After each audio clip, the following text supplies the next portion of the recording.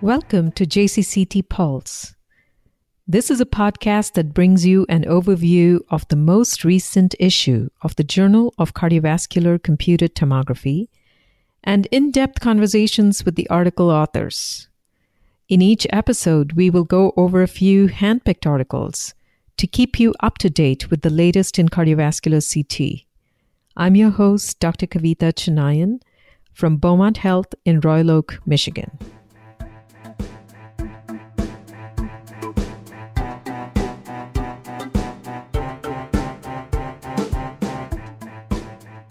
On this episode of JCCT Pulse, I would love to invite Dr. Carlo DiCecco from Emory University to speak about a very interesting paper that is in the current issue of JCCT, which is Artificial Intelligence Machine Learning-Based Coronary CT Fractional Flow Reserve and the Impact of Iterative and Filtered Back Projection Reconstruction Techniques. And this is really a very novel way of looking at technology, and I would love to get your thoughts on this, Carlo. Can you talk to us about why you thought about this study? Yes. First of all, thank you very much for this kind invitation.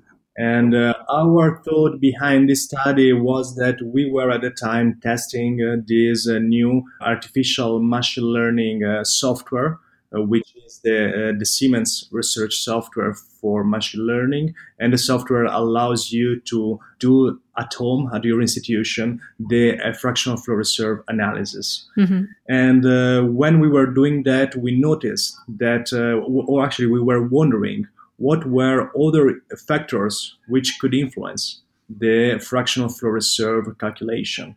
Because so far, as you may know, there is a vast literature about fractional flow reserve, mainly used with computational fluidodynamics, but there is that much about this machine learning-based fractional flow reserve. Mm-hmm. There are several studies showing that these techniques, the fractional flow reserve machine learning, works very well in detecting and in the presence of flow-limiting stenosis. But again, we wanted to go deeper and see if there is any factors which could influence this analysis. And so we started, we took our population and we did a compare analysis, which was, for example, the influence of our reconstruction technique.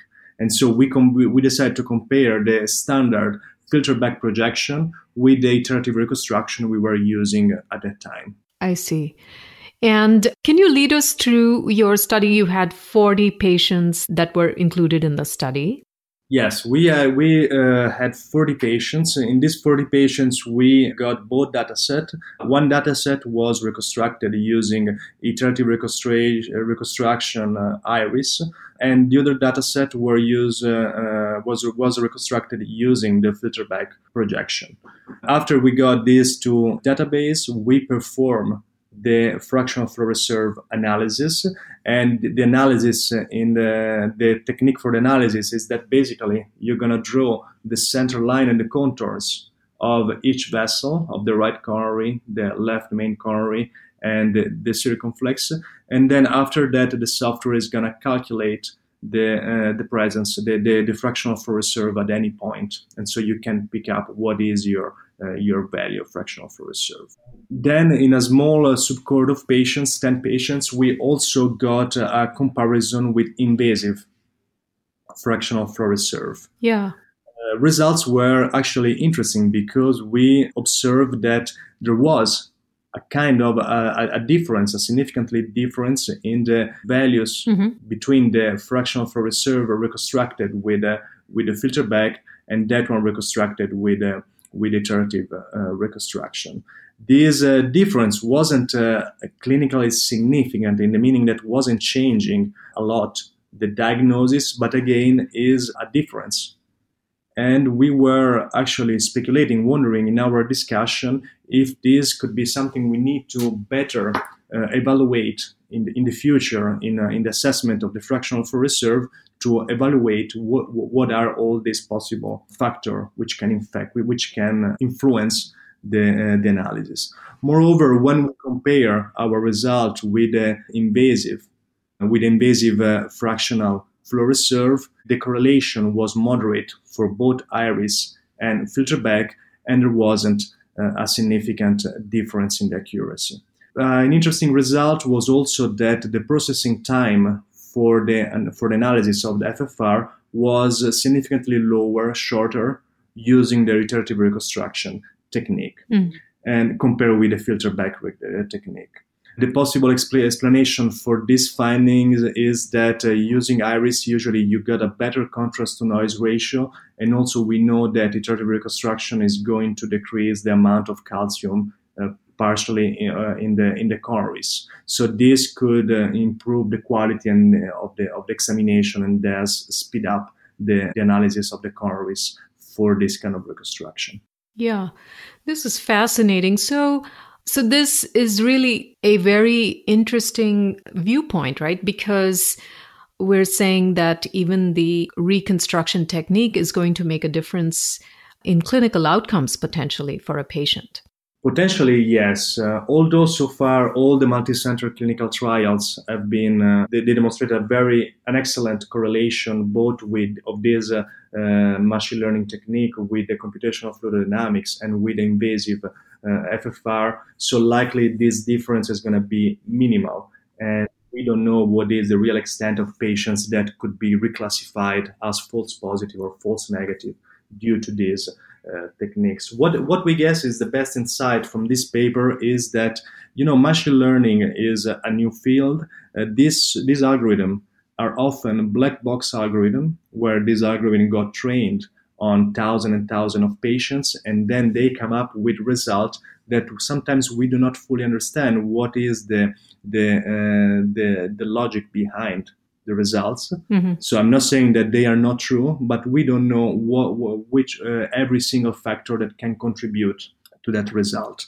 So I guess the underlying point is that we need to extensive test all these machine learning algorithms which are coming more and more in our clinical practice, and we need to take in consideration that could be possible interaction that we were not expecting, or bias that could arise, for example, from our technique, from our acquisition technique, from our reconstruction techniques. And so we need to maybe work on better standardization of our image and then apply this maybe machine learning algorithm. This could be a possible interpretation of these results.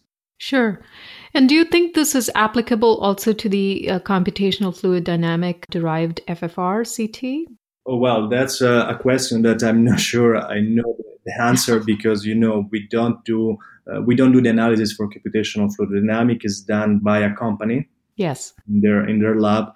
So we do not know. But the thing is that also computational fluid dynamics is based on assumption. And we know from other studies that sometimes there is discrepancy between results, for example, with CT perfusion, with myocardial perfusion. Yeah. And the things is, again, that is a mathematical assumption or an analysis. So there could be factors or cases where other factors play a role, and we can end up with false positive and false negative. So in general, my answer is yes. Okay.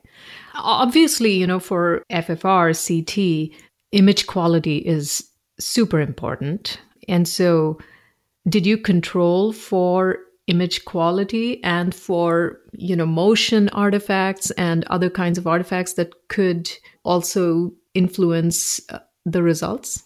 Yes, we perform before to move to the result. We perform a quality assessment of both dataset using from a standard Likert scale, going from non-diagnostic to excellent quality.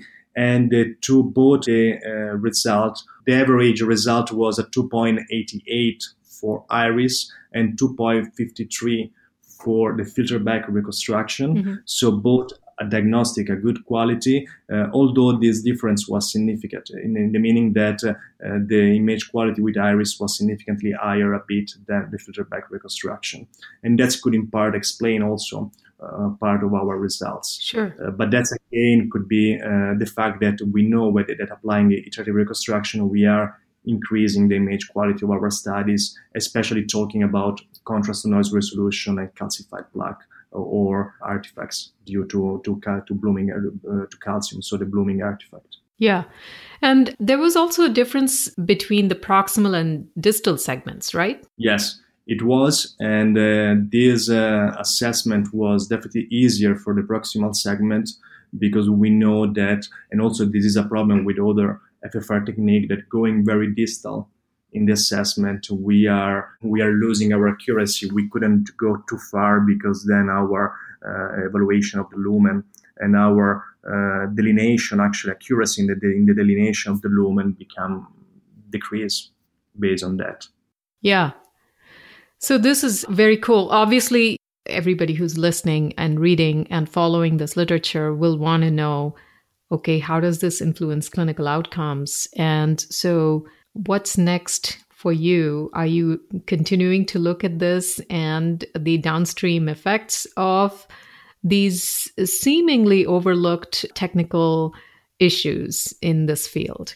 Well, yeah, first of all, this is not a clinically available software. Yeah. So it's only for research, and right now we're not applying that in clinical practice. But yes, we keep going with our analysis and assessment of the software. And right now we are focusing, for example, on a comparison between the software, the fractional flow reserve assessment, and the dynamic CT perfusion and PET perfusion. I see. Because we published another paper on JCCT comparing again the prognostic, the accuracy and the prognostic effect of a fractional flow reserve versus dynamic CT perfusion, demonstrating that the perfusion is superior. And the reason is because perfusion is really demonstrating myocardial abnormalities. Mm-hmm. Instead, the fractional flow reserve is again a derivation, an analysis. So for some there are more false positive and false negative compared with a myocardial perfusion, and I guess this is a very interesting. Yes, it is. Point, and we need to go deeper and to see real what is the fractional flow reserve role and efficacy compared with dynamic perfusion, and in particular in a world where artificial intelligence is coming, because we know that there are studies showing that, for example, if we do a plaque burden assessment in comparison with FFR, they correlate very well. Yeah, the question is that FFR is definitely a very important tool, but how does it correlate in a world where we have all these new coming? Yes, yes. Or what is the role? What is his place? That's for sure. Yeah, exciting times ahead. So thank you so much for talking with me about this very interesting study and the potential implications when it will become available in clinical practice. And I can't wait to see what comes of your work next. And I hope to talk with you again soon for JCCT Pulse. Well, thank you again for this interview. Thank you. Have a good one.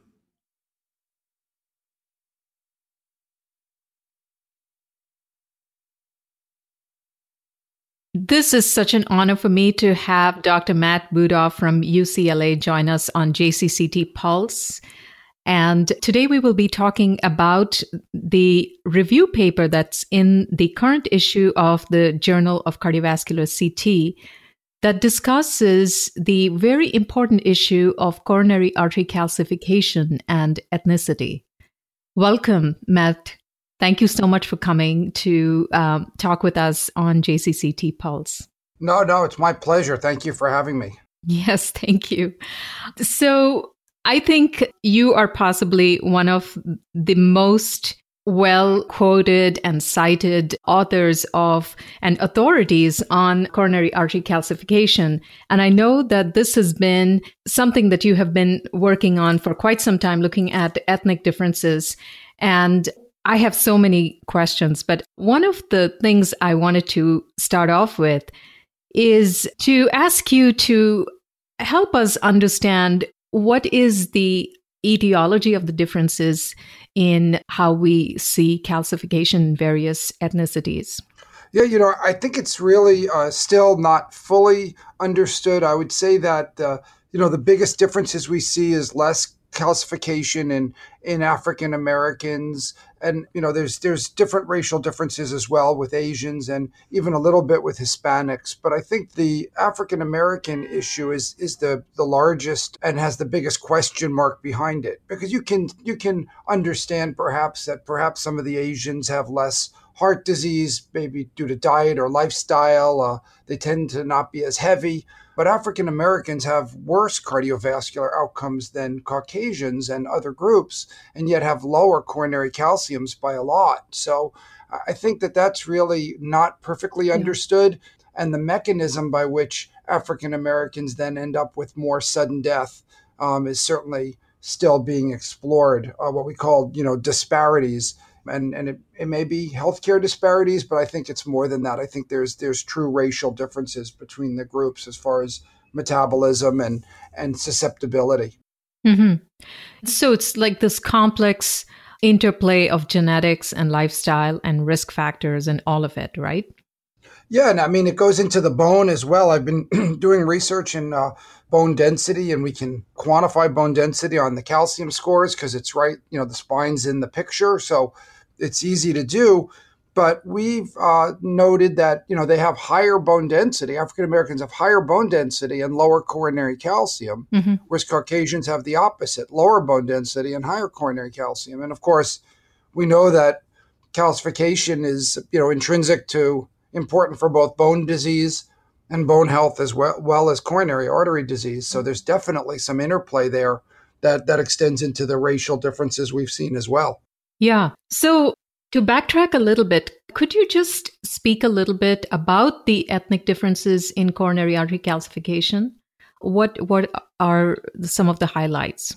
Yeah, so African Americans have significantly less calcification. Mm-hmm. So that's, I think, the biggest notable and most highly statistical difference between the groups is that there is a markedly reduced calcification prevalence among African Americans. Now, just to be clear to everybody, once people have calcium, a score of 100 is equally predictive in every race. Mm-hmm. So if an African American has a score of 100, or if a Caucasian or a Hispanic or a male or a female have a score of 100, they are at increased cardiovascular risk.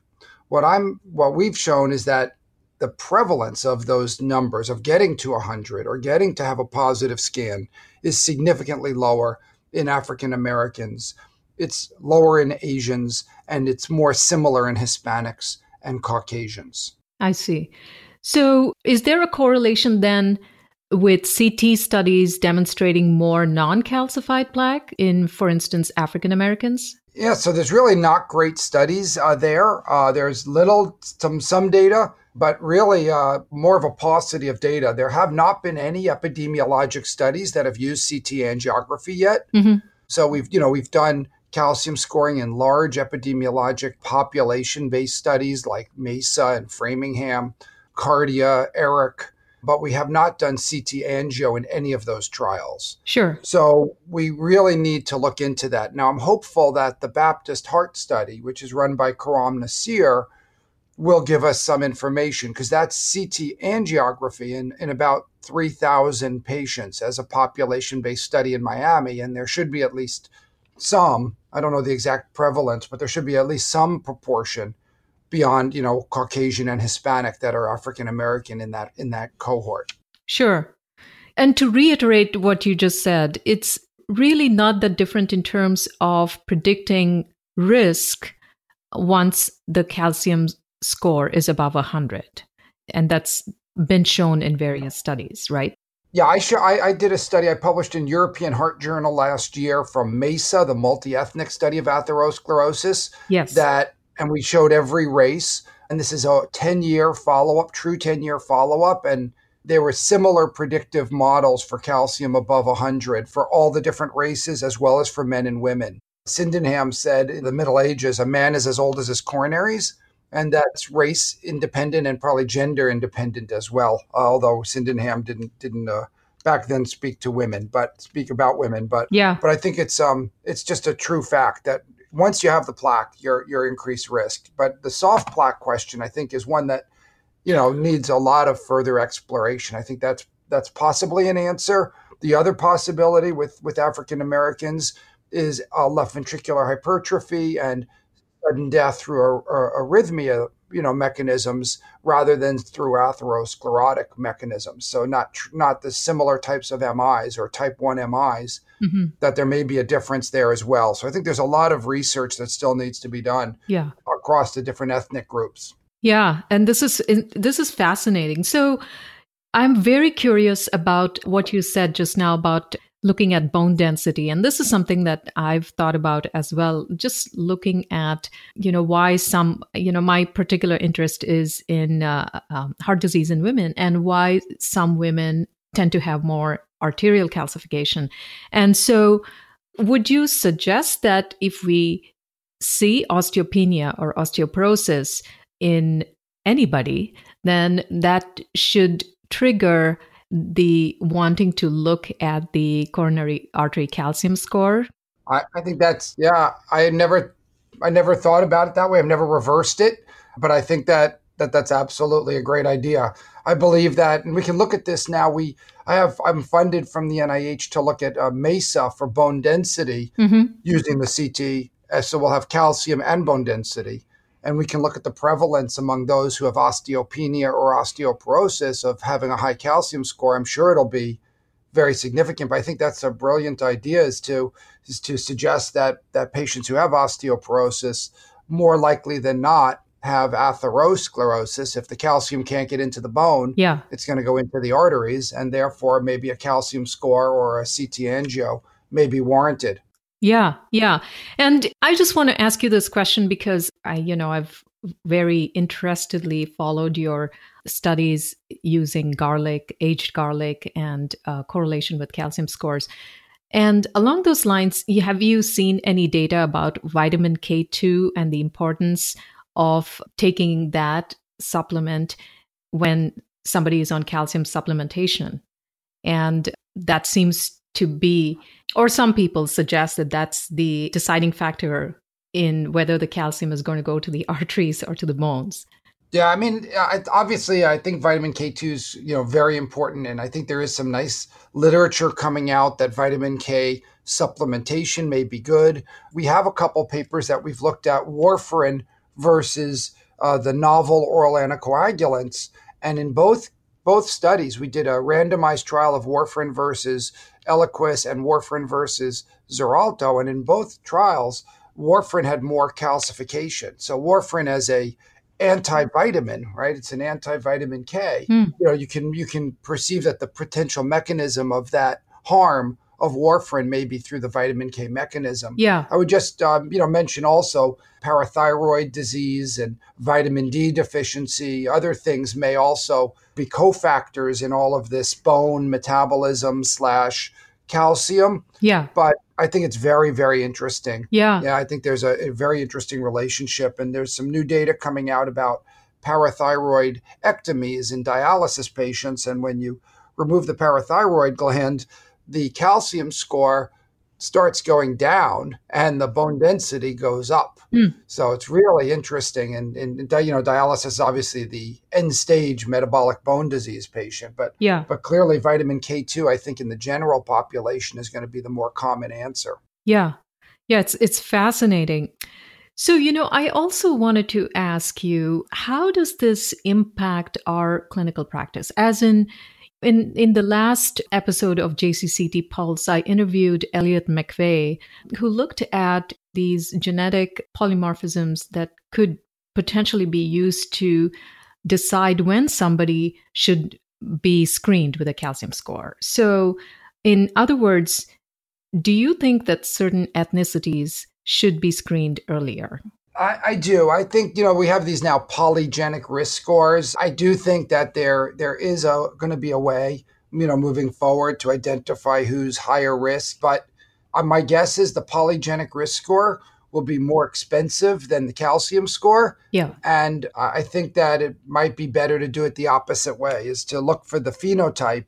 And then once you have the phenotype, if you can't explain why Mrs. Johnson has such a high calcium score, then you can look into genetics as one of the answers. Mm-hmm. I may be wrong, but calcium scoring is about $100, and I'm guessing these polygenic risk scores are going to be more than that Yeah. to get a good cardiac assessment. And then all you're going to know is you might have a genetic predisposition to atherosclerosis. You still don't know if you have athero. So Yeah. I'm not as keen on it yet, only because I think calcium scoring is the easy entry, but I think polygenic risk scores will be very, very informative to understand why somebody has the phenotype. Yeah, absolutely. And also, with the availability of services such as 23andMe and how they will play out into our screening processes, I think will be very fascinating to see over the next few years. No, absolutely. And we'll have between 23andMe and Ancestry.com and these other big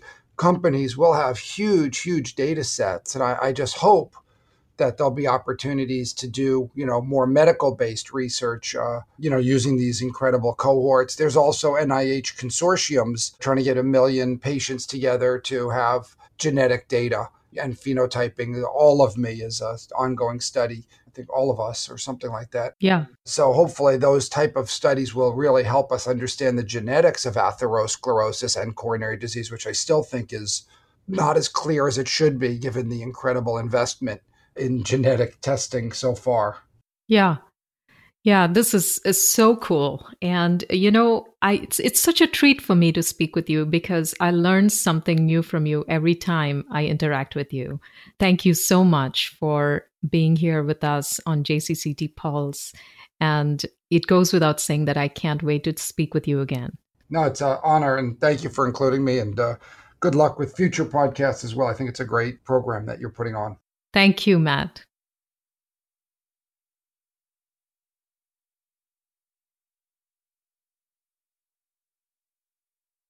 Next, I have the pleasure of introducing Dr. Martin Willemincke from Stanford University. And here at this point, we will be talking about his new paper in the Journal of Cardiovascular CT, which is about calcium scoring and a technical argument for a new scoring method. Welcome, Martin. Thank you. Thank you.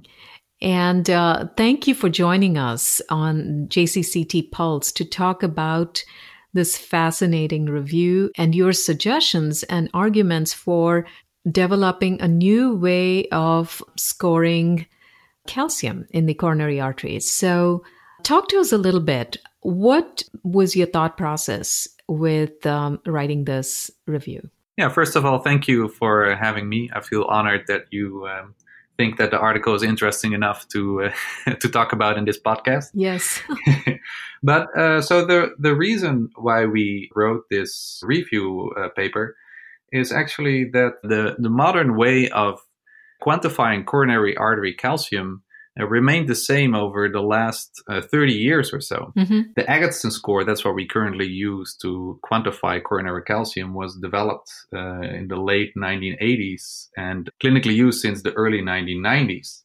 And it was actually not developed for CT scanning, but developed for electron beam tomography, which is a scanning method that had faster rotations than CT at that time. Actually, it's still faster than current CT. Mm-hmm. But it was the only way to actually really measure coronary calcium without having motion artifacts. But in the meantime, the conventional CT has improved tremendously and due to technological developments. And therefore, electron beam tomography, or EBT, is actually not used clinically anymore, or hardly anymore. Yeah.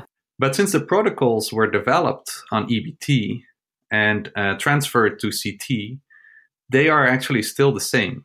So the way how we quantify Agatston is still, we're using 120 kilovoltage tube voltage. We're still using 3 millimeter slice thick images. Yeah. And we haven't changed anything actually compared to those days, while the current CT scanners allow for radiation dose reduction technologies such as lower tube voltages or different reconstruction algorithms, but we don't really use them at this time. So we think that this could be improved. Yeah. And we evaluated what are the current disadvantages of the Agatston score and how could we improve this? Right. So, I mean, right off the bat, for our listeners, what is the most obvious problem with this, with keeping the Agatston score with the current CT technology? Is it a misclassification of coronary calcium? Is that what the main problem is? Well, first of all, the Agatston score and coronary artery calcification quantification in general, we all know it's a very strong predictor for future cardiovascular events, and it's a really good method to use. There are just the things that we're talking about here are just minor to make this a more robust measure, but it is very strong. I think we all agree on that. Yeah. But still, the number of coronary CT scans is increasing tremendously, and also the radiation that we expose society to increases with that. And theoretically, we could simply reduce the radiation by, for example, using a lower tube voltage. And currently, the Agatston score is just validated on 120 kilovolt. So if we could reduce that, that would already have a substantial effect on the radiation that we expose our patients to. So that's one obvious thing. If we could reduce the tube voltage, we could also reduce the radiation. Another obvious thing is the 3 millimeter slice thickness that we use. Multiple studies have shown that if you use thinner slices, then the reproducibility of the score actually increases. Because you can imagine if you have very thick slices, it's hard to quantify something small as coronary calcifications. Exactly. And yes. if you scan, if you scan with thinner slices or reconstruct with thinner slices, then this reproducibility will likely improve. So what currently happens actually is, imagine you get a CT scan from a certain vendor, and then you get a certain Agatston score. You get around the same time a CT scan on another CT scanner, then your score might actually differ substantially. And we did a study on this a few years ago, and we found that up to 6.5% of participants who would undergo a CT scan with two different vendors would actually be reclassified to another risk category, so their treatment would actually change. And maybe it's not a super high number, but actually I think it is if you see how many people actually undergo a CT scan for coronary artery calcium. Wow. So I think it is, in the end, it is an important topic. Yes, absolutely. And when you put it that way and say, well, we are using 30-year-old technology, then it really makes us think, shouldn't we be evolving our scoring protocols along with technological advances? And all the things that you just mentioned, particularly the radiation dose and of course, the misclassification of calcification because of its strong prognostic value.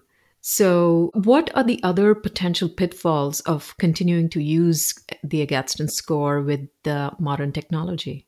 Okay, so you mean if we would change our protocols to that are more suitable with modern CT scanners? Yeah. Yeah, so there are actually some disadvantages, and that's the reason why we haven't really done that yet, is if we would use different tube voltage. For example, if we would go down to 100 kV instead of 120 kV, then we would get more noise in the images. Yeah.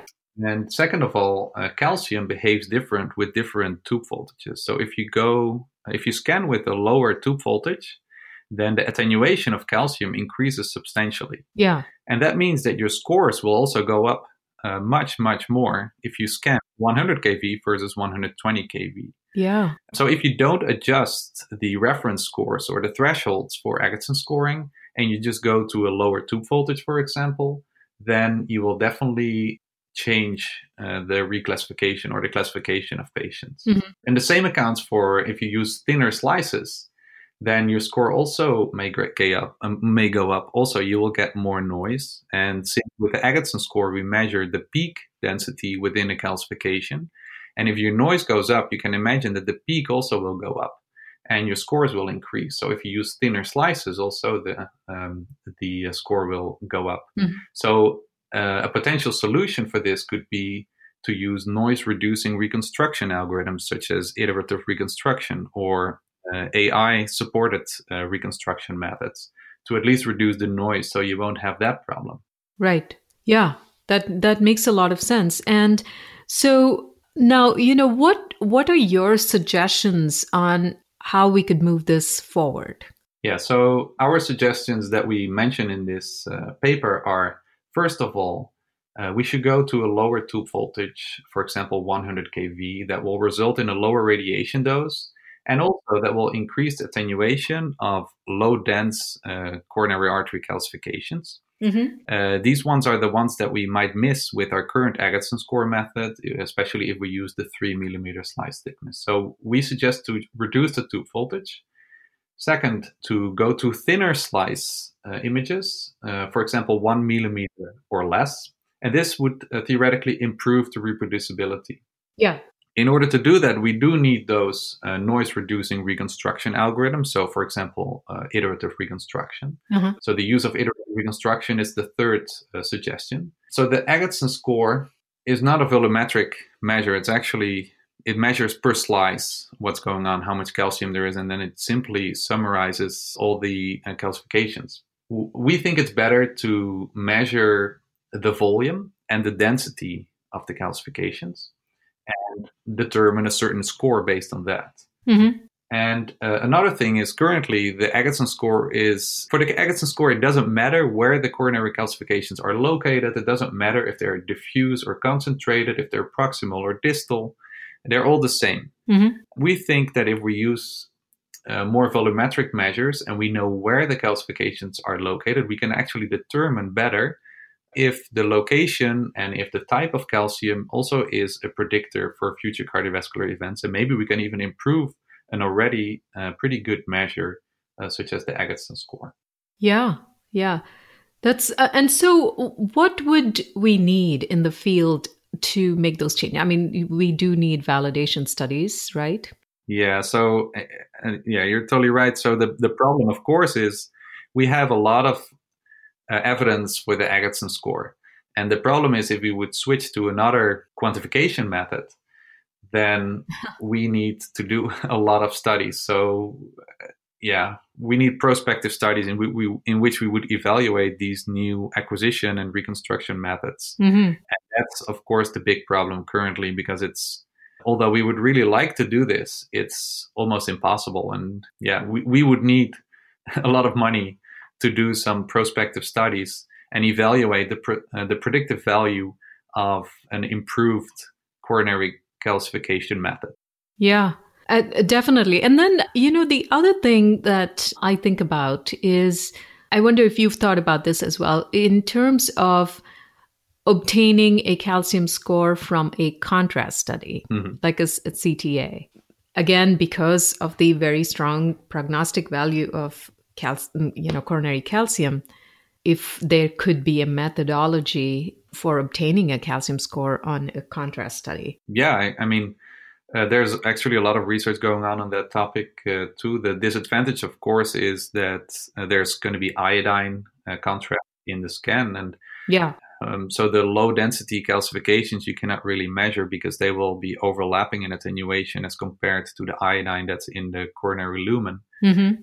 But the dense calcifications definitely will be quantifiable. And maybe that modern technologies such as dual energy CT, or in the future, photon counting CT, it will be better possible to differentiate iodine from calcium. And if we actually are able to also quantify low density calcium, even in a CT angiography scan, and I think that might be possible in the future with photon counting CT, but that's something that needs to be evaluated. Then actually we could measure the Agatston score on coronary CT angiography. I think that would be very valuable. Yeah. So are you in the process of considering or planning any of these validation studies with, the suggestions that you make in this paper? Actually, we are doing this in a relatively small cohort. Not enough to change the guidelines, unfortunately. But maybe, you need some preliminary data before you can set up a large study. So I truly hope that in the future this is going to happen. We are currently not building a really large study to actually do this, but we're just doing some smaller studies to evaluate the potential of a new acquisition and scoring method for coronary calcium. That's great. I can't wait to see those results and to talk with you about them. Yeah, looking forward to it too. Yeah. So thank you so much for being here with us, and good luck on that study and everything else. And I hope we can chat again soon on JCCT Pulse about your exciting new research. Thank you. Thank you very much for having me, and thank you for this nice conversation. You're welcome.